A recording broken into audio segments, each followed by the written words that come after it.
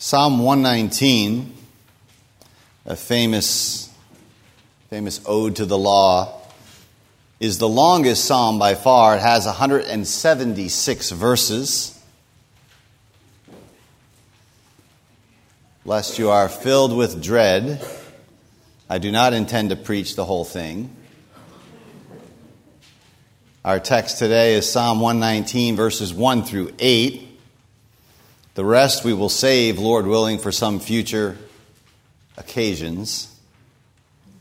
But a few words about the whole psalm are in order, I think, and so I want to note a couple things before we look at the first stanza. It's another acrostic or alphabetic psalm. We've seen this device before. But here it works differently.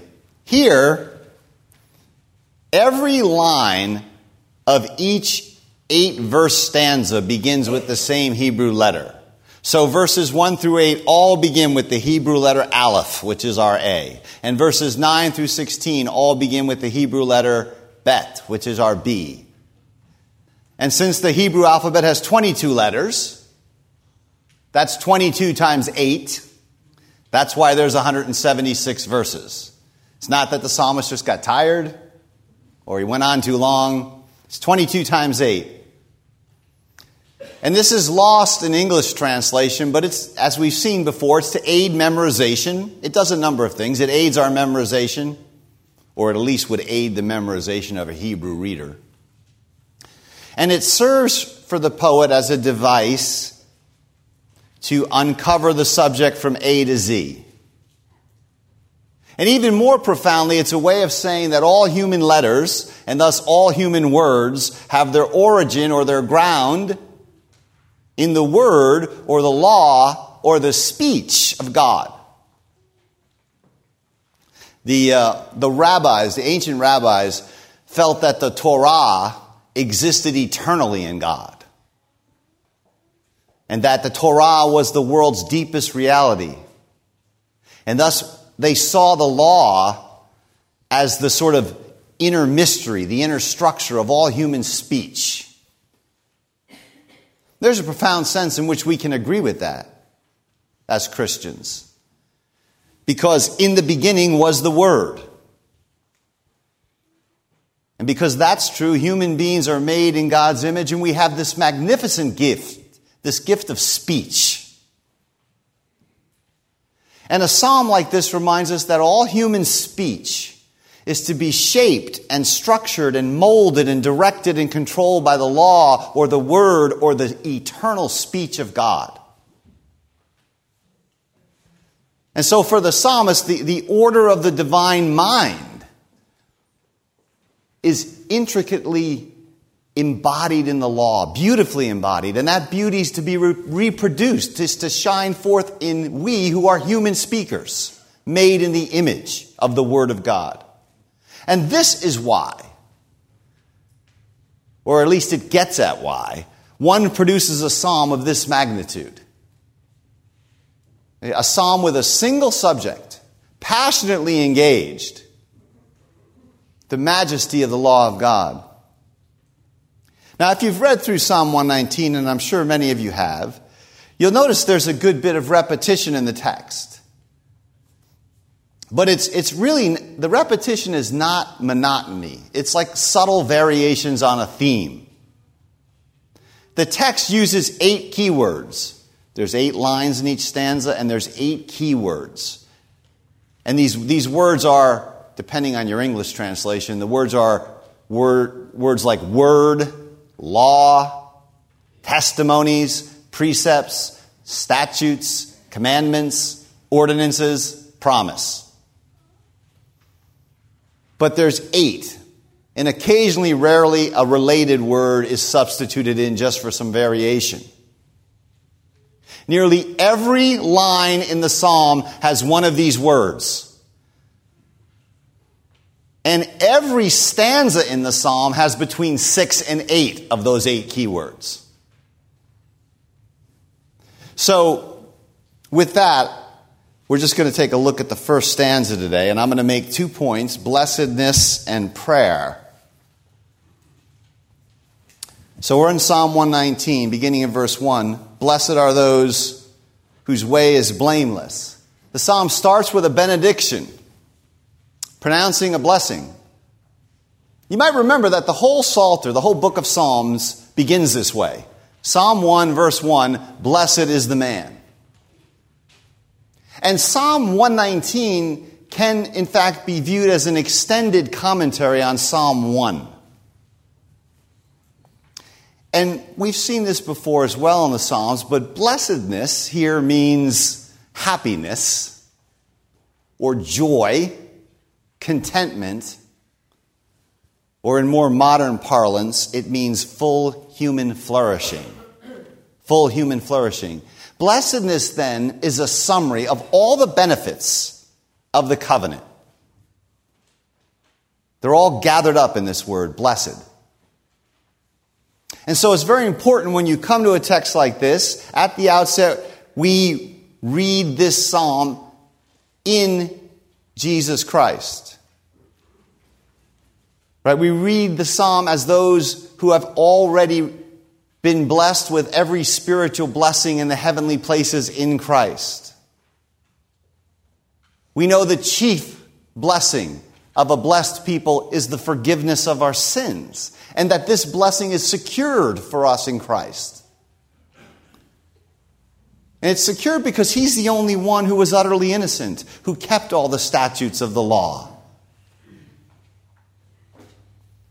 This is why Jesus' obedient life is so important. You can almost sense its importance if you read slowly and reverently through Psalm 119. Throughout His obedient life, His law-upholding life, and His atoning death, you and I who have broken the covenant now stand under the blessing of God, freely justified through His obedience. And yet, as those accepted, beloved, this psalm still guides us. It still guides us in the Christian life. It still guides us in our sanctification. In a sense, we could put it this way, that we are always seeking what we already have in Christ. That's a summary of the whole Christian life. It's seeking what you already have in Jesus Christ. We have this blessedness. It's secure, and yet we're called to seek it. We cannot come to the full possession of it without some measure of obedience.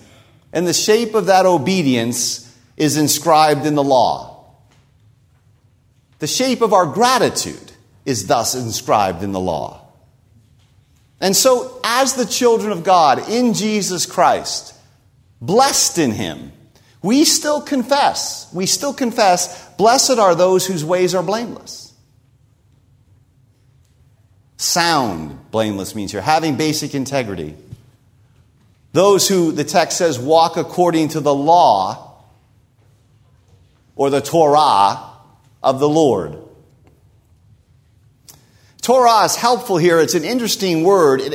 We always translate it as law. It includes the idea of teaching, but it also includes the idea of direction, of being a way. The Torah itself is a kind of way or a kind of guide. It includes the first 5 books of the Bible, but for Christians, it means all of Holy Scripture. And so blessedness comes to those who walk according to the Torah. It's somewhat startling, I think, perhaps, for moderns, this connection of blessedness, happiness, fulfillment, and the law. I mean, God's law is viewed in our day, much like law in general, as a hindrance, as an obstacle to fulfillment, as sort of the antithesis to happiness. And so we live in a culture where all authenticity, all genuine freedom is thought of as coming by refusing the yoke of the law. It's repudiating the law that leads to liberty. It's profaning the holy, which is seen as the highest expression of liberty. And ironically, we end up with a society which is characterized on the one hand by personal lawlessness, and on the other hand by reams of social and political law and legislation. It's the worst of both worlds. See, when a people won't govern themselves, they will be governed, usually by sprawling bureaucratic states, which is why atheistic societies are, ironically, totalitarian. So on the vision of Holy Scripture, the Christian vision, liberty is freedom from sin. And it's freedom for virtue. There are many corrosive things in our culture, but few are as bad as the utterly debased notions of liberty and freedom that just pollute our whole public discourse. Liberty is freedom from sin, freedom for virtue. And thus God's law is not a noose. Liberty is lawful, and the law is called the law of perfect freedom. Did you hear that in that James 1 reading this morning? The law is the law of perfect liberty. The law is fatherly instruction for the blessedness, your full flowering as God's children. And so, autonomy, the word autonomy means self-law, meaning the assertion of the sovereign, unfettered self. That is, in fact, slavery. Jesus says, whoever sins is a slave of sin. Sin is lawlessness. So, part of what Psalm 119 does is it fights against this corrosive, debased notion of liberty that has seeped into the very bones of our culture. And it says there's another way to blessedness, to happiness. And that's further described in verse 2 as blessedness belongs to those who keep his statutes or his testimonies. This word testimonies reminds us the law is a living witness. The law was placed in the ark, and the ark was called the Ark of the Testimony, because the law witnesses against our disobedience, and it witnesses for us when we keep it. But you can't keep what you don't have. And so that's why we need this text, right? To stimulate us to a robust engagement with the law, to hide the Word of God in our hearts. As the psalmist will later say, you cannot keep what you do not have. Notice verse 2, look at the second half of it. It's very important. Blessed are those who keep his statutes and seek him with their whole heart.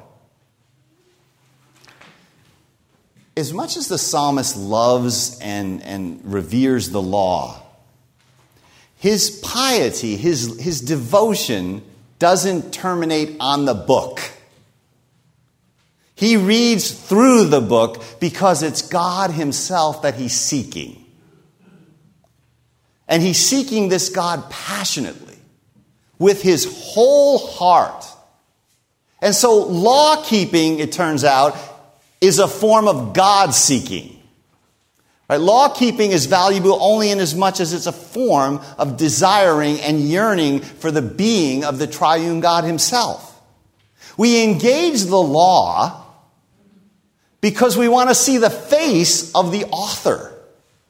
And God has said that it is there that he's chosen to reveal himself. This is the deepest rationale for why you should be a lover of Holy Scripture. Because you want to see the face of God and taste his goodness, and he has said, this is the way there. Scripture's not the end. But it is a barometer. It's a barometer of our relationship with God. I've cited many times the 4th century biblical scholar Jerome, who says, ignorance of Scripture is ignorance of Christ. So there is a sense in which we can say the level of one's passion for God is measured by one's passion for His holy law. It's a form of self-deception for us to think that we love God and are completely indifferent to Holy Scripture. Because that God, the eloquent God, the speaking God, has said, you can hear me, find me, have communion with me there. So it's very important to see in Psalm 119 throughout that it's God who's being sought and worshiped and praised and called out to and panted after. It's God who's teaching and saving and delivering according to His word. There are many, many examples of this throughout the 176 verses of the psalm. Let me give you two quick ones that will suffice. One is verse 55. In the night, Lord, I remember your name, that I may keep your law. Verse 58 says, I have sought your face with my whole heart. Be gracious to me according to your promise. God Himself is our great end, our chief highest end, our blessedness, and our reward, as He says to Abraham, I am your blessedness and your reward. And He's bound your blessedness, your happiness, your obtaining your end for which you were created as a human being. He's bound that to His law. And so the second point that I want to make, that's blessedness. The second point here is prayer. In verse 4, God's addressed directly for the first time. He is addressed or mentioned from this point forward in every single line of the psalm. And thus, and this is so obvious that it can be missed, I suppose, Psalm 119 is a prayer. And as such, it's a wonderful school for teaching you and I how to pray. However, I want to make an even more basic point than that. And my very basic point is this. Prayer is the very atmosphere in which the study of God's law must occur. Like prayer is the precondition. It's the posture of disciples, of people who place themselves under the precepts which the text says God has given or commanded that we fully obey. Properly done, opening your Bible and reverently placing yourself in a listening posture underneath the authority of the text is to already be praying. Prayer pervades study. Otherwise, study becomes a form of idolatry. And so the word is to be received prayerfully and reflected on prayerfully and responded to prayerfully. We might say that based on Psalm 119, study is prayer and prayer is study. I mean, what is Psalm 119? Is it a prayer that happens to also be a study on the law of God? Or is it a study on the law of God which also happens to be a prayer? We need not choose. So, one of the most difficult things for Christians to do, all of us, across the span of our lives, is to pray well and to have some sense of shape and coherence and vigor and satisfaction in our prayer lives. We all struggle with this on different levels, but one thing that helps here is pray through the word of Holy Scripture. Pray through Psalm 119. Pray with and through the text along with the psalmist. See, we are not left, thankfully, to our own resources and creativity when it comes to prayer. God doesn't just throw you back on your own internal resources and say, do the best you can. He leaves you a book full of prayers. And this is a divinely inspired prayer. And if we read it right, that is to pray with the psalmist. So I encourage you in that manner. But I want to know next, what provokes the prayer here is what I am calling the gap. The gap. So I'll explain what this means. Notice the psalmist doesn't mention himself until verse 5. Before that, he speaks of this supreme happiness, the blessedness of those, not himself, but those who walk according to the law, who fully obey God's precepts. Seeing, if you will, he's seeing this blessedness held out before us. And he knows that he falls woefully short of it. That is the gap. The gap between the promised blessedness of obedience and our reality. Our falling short of the glory of God. Think of the law as an intrusion of the glory of God into this order of things. It's a reflection, a transcript of the holy, infinite God's character to which you must and indeed are destined to be conformed. But nevertheless, that revelation creates a gap between the picture of human glory and obedience and our reality. And out of that gap, prayer, here quite desperate prayer, arises. The higher the blessedness held out in front of us, the deeper the desperation. And so in verse 5, the psalmist sighs. Oh, that my ways were steadfast in obeying your decrees. Our ways are not yet the ways of the blameless. We're fickle. Our fickleness does not answer to the steadfastness of God's precepts. And thus we begin with a cry for a steadfastness which is yet future to us. Oh, sighing is the beginning of prayer. Sighing that's born out of this gap. Because prayer is a yearning for transformation. It's a yearning for glory. It's a yearning for a blessedness which is ours in Christ and is still held out in front of us. And in the meantime, because we're all sinners, we know shame. The shame of disobedience. Even as Adam and Eve knew shame in the garden, we cry out for steadfastness, and then if you look at verse 6, it says, we will not be put to shame. He's looking forward to a time when he won't be put to shame when he reads the law. Now, we read the law and we still know shame. We pray for the then, when we can unashamedly gaze upon and consider all the commandments of God with a conscience that doesn't accuse us. We're in this dynamic, and there's a gap, and in that gap, we pray. Right? This desperation, this is the poverty of spirit which drives prayer. And it may very well be the absence of this tension. Now, a person may not feel this tension. There are people who feel this tension acutely because of the way they're wired. And there are people who don't feel it very much at all. But it's not particularly relevant. The tension exists. The gap exists. It's a lot like guilt. A person may feel no personal guilt and yet be legally very guilty. There is a distance between the majestic glory and the ethic to which that glorious God calls us to conform when he thunders down his law, and our state.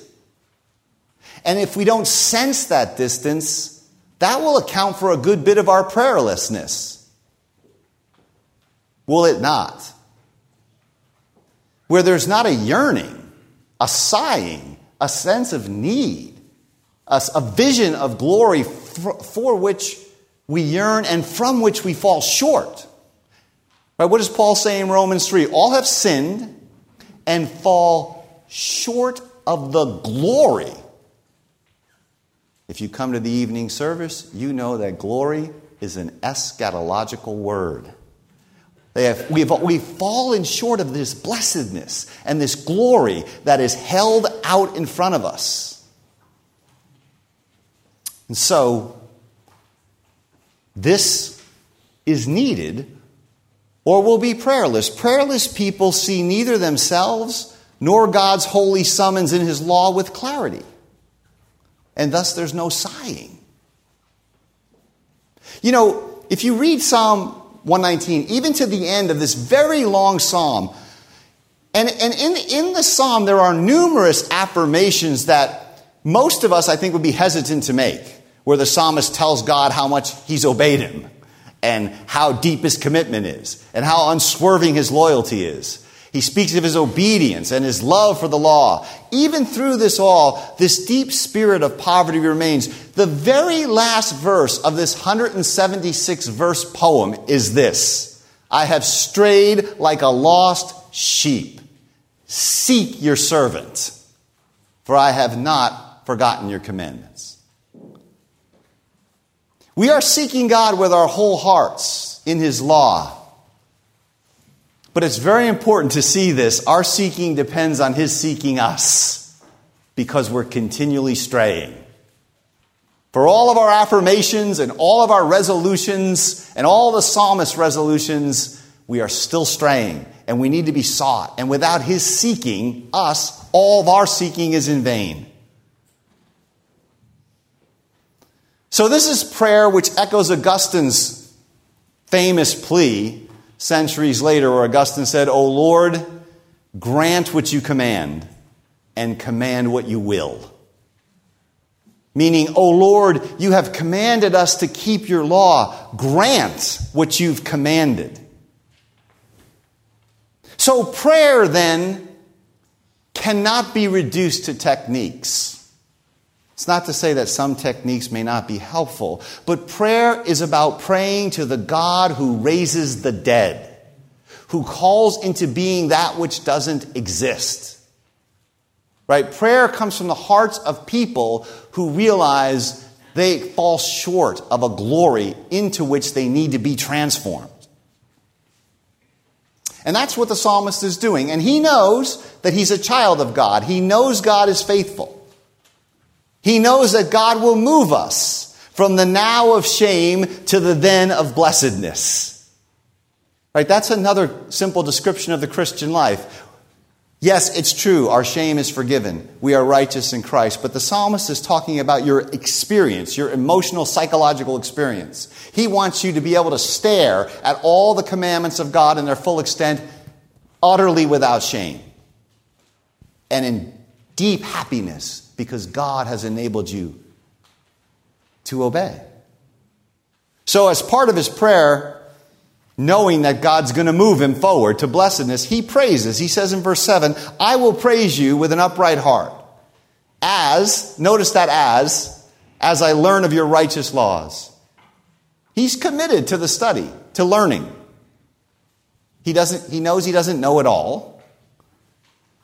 So he has to push himself, if you will, into the text. But he's not learning just for learning's sake, right? He's seeking to rectify his fickle obedience. And so on the way to blessedness, he does one more thing that I want to look at here. He resolves to praise God. I will praise you. So resolutions, the repeated summoning of our wills, are to be a large part of praying as we read the law. In that sighing, in that gap, we have to resolve to close the gap. It's true, in one sense, all of our lives are long strings of broken resolutions. But don't be disheartened and give up. You still stand as a child of the covenant, under the grace of God, under the blessedness of Jesus Christ. Keep resolving. Another resolution comes in verse 8. I will obey your decrees. He's determined. Right? He doesn't want to be like that creature in the New Testament lesson whom James describes, who looks at the law and then walks away and forgets who he is. He resolves in prayer that he'll be a doer.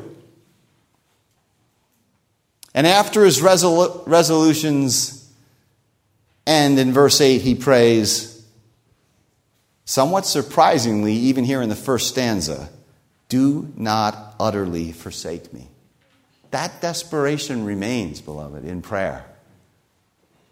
Do not utterly forsake me. God could justly forsake us all if he were to evaluate us strictly on our performance. Now, in Jesus Christ, you have the promise that God will not forsake you.